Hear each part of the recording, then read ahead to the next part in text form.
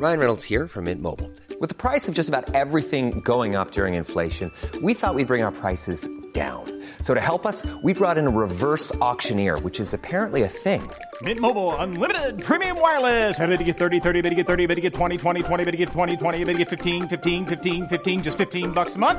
Sold! Give it a try at mintmobile.com/switch. $45 up front for 3 months plus taxes and fees. Promo rate for new customers for limited time. Unlimited more than 40 gigabytes per month. Slows full terms at mintmobile.com. Camping, hunting, hiking. All things that are synonymous with the woods. The isolated cabin in the woods brings up images of horror movie staples such as Friday the 13th.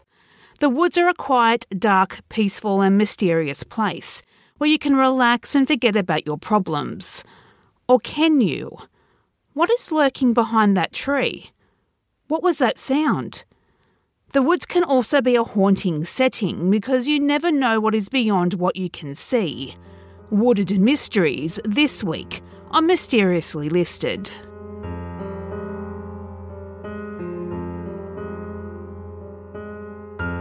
Number 3. Tina Herman, Cody Maynard and Stephanie Sprang. November 11, 2010, Knox County, Ohio. Valerie Haythorne called 911 to report a bloody scene at the home of one of her employees. 32-year-old Tina Herman had not shown up for work and she was not answering her calls. This was out of character for Tina not to come to work. She loved her job and the people there. Just as concerning, Tina's 13-year-old daughter Sarah Maynard and 11-year-old son Cody Maynard were also not answering the door, despite the lights being left on in the house and Tina's Jeep still being in the driveway. Knowing something was wrong, Valerie told the 911 dispatcher she had crawled through the kitchen window, only to find substantial amounts of blood in the living room and 2 of the bedrooms. A report would come in soon after, reporting Tina's next-door neighbour, 41-year-old Stephanie Sprang, also missing. Police went and immediately processed the crime scene. Tina's boyfriend would report to police that in the months before she went missing, Tina suspected someone was watching them, that she saw a man dressed in camouflage sitting on the tree stump across the street from her home, that he would stare at the house for hours, that there would be knocks at the front door, but when Tina answered, no one would be there. It wouldn't be long before police had their suspect, 30-year-old unemployed tree trimmer Matthew Hoffman. Police suspicions were first aroused when Hoffman was questioned why he was sitting in his car in front of the Herman home, despite not living in the area. Hoffman had a sordid past. He was charged in 2001 for arson after setting fire to a Colorado townhouse to cover a burglary. He would spend 6 years in prison for his crimes before moving to Ohio in 2007 to live close to his parents. October 24, 2010, according to police reports, a former girlfriend of Hoffman claimed he choked her and pushed her against the wall, pinging her neck with his forearm during an argument. The woman claimed she thought Hoffman was going to kill her. Unfortunately, she did not press charges and Hoffman was released from police custody. Investigators also discovered a Walmart CCTV tape showing Hoffman buying trash bags and tarpaulins the day Tina, her children and Stephanie disappeared. Hoffman's neighbours stated that they were scared of him, that he would collect bag after bag of leaves on walks through the park, and when he wasn't doing that, he would sit up high in the trees and watch people as they passed by. Hoffman would be questioned and his home searched on November 14, 2010. Inside, police were horrified at what they saw. They found mounds of leaves throughout his living room. The piles were so high, the police feared that bodies were hidden underneath them. The bathroom walls were lined with more than 100 grocery bags filled with leaves and stapled in neat rows. His freezer only contained red popsicles and the dead bodies of 2 squirrels. It was what they found in the basement, though, that police would be disturbed the most. Bound and gagged with duct tape to a makeshift bed of leaves was 13-year-old Sarah Maynard. Hoffman would later claim he let Sarah play Wii video games and that the two watched Iron Man movies together. He even claimed to have cooked her hamburgers and slept with his arms around her. In reality, though, Sarah had been viciously sexually assaulted numerous times over the 4 days she was held captive. It was at this point authorities conceded that the others were most likely dead.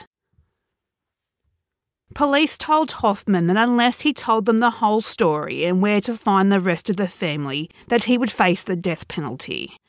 Hoffman would then show officers where he stashed the bodies of Stephanie, Tina and her son Cody. He would lead them to a hollowed 60-foot tree in the Kocosking Lake State area near Fredericktown. Hoffman would tell officers that after killing his victims, he dismembered them and placed them in garbage bags.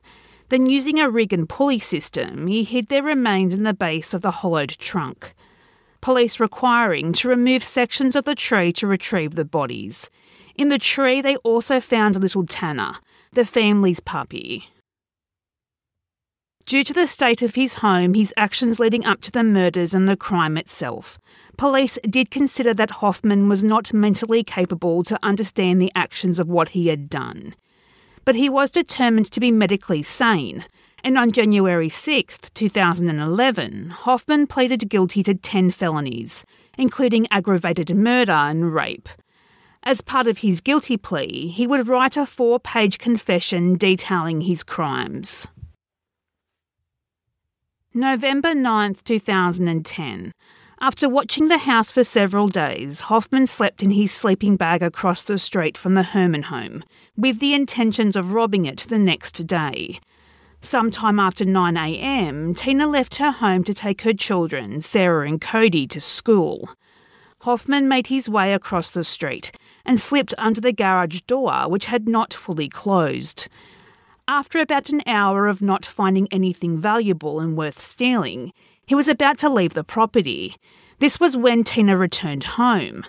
After hiding in the bedroom, Hoffman confronted Tina with a blackjack and a knife he had brought with him for, quote, a certain amount of intimidation, unquote. After knocking Tina onto the bed, he hit her over the head with the blackjack, quote, I hit her a couple of times in the head, but this would not knock her out. It was not doing the job and I started panicking, unquote. It was at this point neighbour Stephanie Sprang went to investigate the strange noises and walked into the gruesome scene. Quote, I have no idea when she got there, what she was doing there and how she gained access. The other woman yelled at me. There was now 2 to deal with and I didn't know what to do, unquote.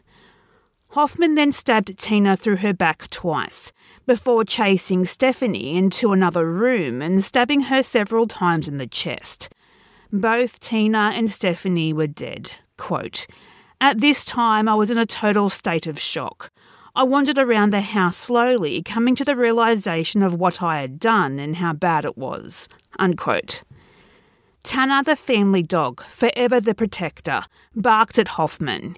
He killed the dog to stop bringing further attention upon the house.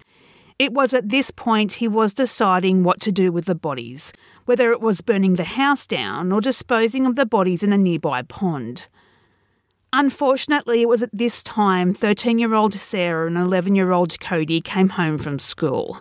Sarah ran straight and hid in her room.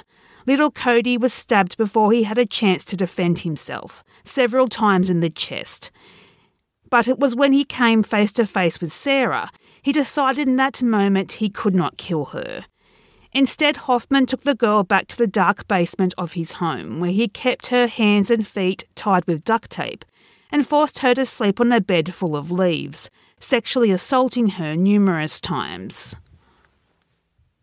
For the murders of Tina Herman, Cody Maynard and Stephanie Sprang, and for the kidnapping, aggravated assault and rape of Sarah Maynard, Michael Hoffman was sentenced to life in prison with no chance of parole. At the sentencing, Hoffman gave a statement, never saying he was sorry or asking for forgiveness. Quote, I did not enter the house to kill those people. I did not know a single one of them. I did not know their names. And I did not know who lived at the house. I did not plan for any of this to happen." Unquote. The hollowed tree was soon cut down after the bodies were found, out of respect for the families, so it would not become a sightseeing spectacle. Knox County Mayor J.F. Ogle would state, quote, "Knox County is one of the warmest, kindest and most beautiful communities I've ever witnessed, and I firmly believe that no one person can ever steal that away from us." Unquote. For the record, Cody and Sarah's father, Larry Maynard, does not believe Hoffman's story that it was a robbery gone wrong. Sarah is now back at school and working with therapists to handle the tragedy. Quote, "A thief steals and a murderer kills. He's just a monster. He's the closest thing to the devil I've ever seen." Unquote. Hey, I'm Ryan Reynolds. At Mint Mobile, we like to do the opposite of what Big Wireless does. They charge you a lot, we charge you a little. So naturally, when they announced they'd be raising their prices due to inflation, we decided to deflate our prices due to not hating you. That's right. We're cutting the price of Mint Unlimited from $30 a month to just $15 a month. Give it a try at mintmobile.com/switch. $45 up front for 3 months plus taxes and fees. Promo rate for new customers for limited time. Unlimited more than 40 gigabytes per month. Slows full terms at mintmobile.com.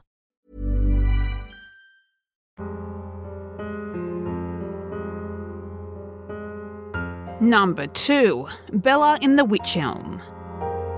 April 18th, 1943, in the West Midlands of England. 4 boys, Robert Hart, Tommy Willits, Bob Farmer and Fred Payne, are looking for eggs inside of birds' nests when they stumbled across an old elm tree. One of the boys climbed in and noticed that the trunk was hollow. Inside he could vaguely make out what he believed to be the skull of an animal. Boys being boys, they retrieved the skull and was shocked to learn it belonged to a human. It still had hair attached to it, but was completely skeletonized besides that.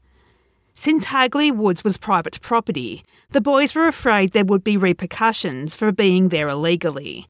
So Bob Farmer, the eldest of the boys, Bob stuffed the skull back in the tree and the boys fled. However, the youngest of the group, Tommy Willits, he was too upset by the discovery to keep it to himself. He went home and confessed to his parents about the skull they had found in the old wych elm tree. Police would ascend onto the scene to investigate.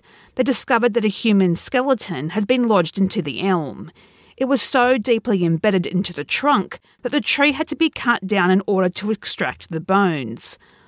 Also found was a single shoe, rotted pieces of clothing and a gold wedding ring. Curiously, the skeleton was not complete. It was missing a hand. When the police combed the area, they found it buried next to the tree. The remains are examined by Professor James Webster, a forensic scientist at the University of Birmingham.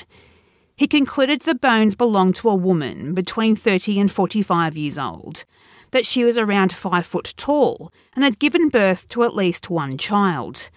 She had been dead for 18 months at the time of her discovery. This would place her time of death to be before October 1941. He determined she would have to have been placed in the tree soon after she was killed, because she would never have fit if rigor mortis had set in. The police tried to identify the woman but had no luck, and unfortunately no one came forward to claim her. Her murder had occurred during World War II, and the records of missing people were just too vast in number to go through.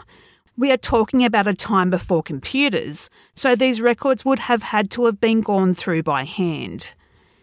In December 1943, a few months after the body had been found, graffiti appeared on walls around the West Midlands. It read, "Who put Bella in the wych elm?" Police determined that the same person had written each piece of graffiti. They searched their records for any missing woman by the name of Bella or Lou Bella, but found nothing. It wasn't long before the case went cold. Theories as to what happened to Bella have been widely debated over the decades that followed. Some people believed she was the victim of an occult murder. Archaeologist Margaret Murray started this theory. She believed Bella to be executed by witches during an occult ceremony, that they had cut off Bella's hand to be used as a talisman called the Hand of Glory. This is a candle made out of a dismembered hand that could lead people to buried treasure. However, the problem with this theory is for the talisman to work, it had to come from a hand of someone who had been hanged. There is no evidence this was the case with Bella. Others believe Bella's death to be accidental. In 1953, Una Mossop wrote a letter to a newspaper claiming that her cousin Jack and his friend were responsible for putting Bella in the tree. That Jack and his friend had been out drinking with a Dutch woman at a pub, the Littleton Arms. The Dutch woman had had too much to drink and passed out while they were driving away from the pub, and they placed her in the hollow of the tree with the hopes she would wake up in the morning and be so frightened that she would never get that drunk again. They never thought she would die there. As unlikely as this story does sound, Jack Mossop was committed to an insane asylum shortly after this incident allegedly occurred. He would say he was haunted by an image of a woman leering at him from a tree. Jack would die in the asylum before Bella's remains were found. But what makes this story improbable is that Una did not come forward until 10 years after Jack's death. Because of this reason, people have questioned how valid her story really is. Some even believe there were political motives involved, that possibly Bella was a spy. In 1941, Joseph Jacobs, a Gestapo agent, was captured in Cambridgeshire. He carried with him a photo of a woman he claimed to be a cabaret singer known only as Clara. Clara had been recruited by the Nazis because she could speak English. She was to parachute into the West Midlands to act as a spy. He said he did not know what happened to Clara after this because he was captured before he could make contact with her. Jacobs was held in the Tower of London and eventually executed by firing squad. While many believe this to be the most likely story to explain how Bella ended up in the Wych Elm, and she is actually Clara, it is highly unlikely if this is the case. The most obvious is that the woman in the photo was much taller than 5 foot. There was also no parachute found and no other clue that the woman had come from Germany. Being that she was a spy, if she was captured by enemy forces, it would be much more likely she would have been executed or imprisoned and not stuffed in a tree. This story has a very haunting ending that may offer small clues about her possible identity. In the late 1940s, Bella's remains would mysteriously disappear from the University of Birmingham's medical centre. They have never been found. So the question still remains, who put Bella in the Wych Elm?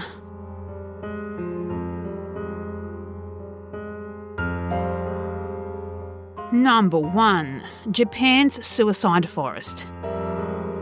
Aokigahara sits at the foot of Mount Fuji. This beautiful landscape has become so synonymous as a place for depressed people to end their lives that police officers have put up signs. These signs urge visitors to think about their families and includes contact details for a suicide prevention organisation. Quote, "Your life is a precious gift from your parents. Please think about your parents, siblings and children. Don't keep it to yourself. Talk about your troubles." Unquote. Unfortunately, there is plenty of chilling evidence to show that the signs do little to deter people from suiciding in the infamous forest. Stray shoes, discarded backpacks, photos, and other possessions are seen amongst the tree roots, as well as nooses still hanging from trees and grim goodbye notes pinned to the trunks. But some are also apparently hesitant to make this their final journey. Tape and string can also be seen tied to trees, in a possible effort to make sure they can find their way back to a path should they change their mind. Japan has a per capita suicide rate that's amongst the highest in the world, with more than 21,000 occurring each year. Because of this, officials in Japan are trying to decrease Aokigahara's association with suicide by not making public the suicide figures. So it's not exactly clear how many people have suicided in the forest, but it is thought to be more than 200 people in the past 10 years. Aokigahara is known by locals as the Sea of Trees. This suggests the seclusion of the forest to be one of the reasons why so many people choose to end their lives there. Getting lost here is very easy, but coming out is near impossible due to just how dense the forest is.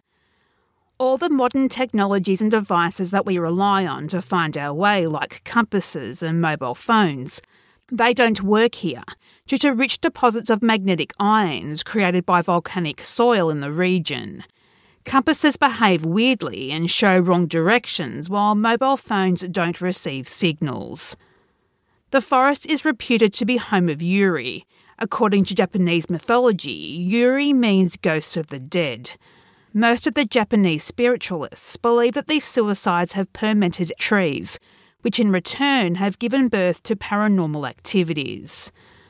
According to the legend, the bodies of the people who commit suicide must not be left alone in the jungle, so forest workers bring them out and these corpses are kept in a special room in the local forest police station. It is done because people believe that it's bad luck for the suicide victims, that their spirits cry and scream and cannot rest until they are removed from the forest.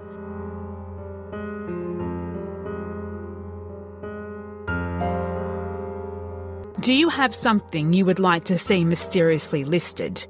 Do you have a particular theme that interests you? Message us on Facebook at Mysteriously Listed and on Twitter at Mysterious List. If you like what you've heard today, we would love for you to share this episode on your social media of choice. And if you are listening on Apple Podcasts, we would appreciate it if you could leave a positive review and subscribe so you don't miss an episode. Research, additional writing and hosting is by me, Ali. Music is by Mayu.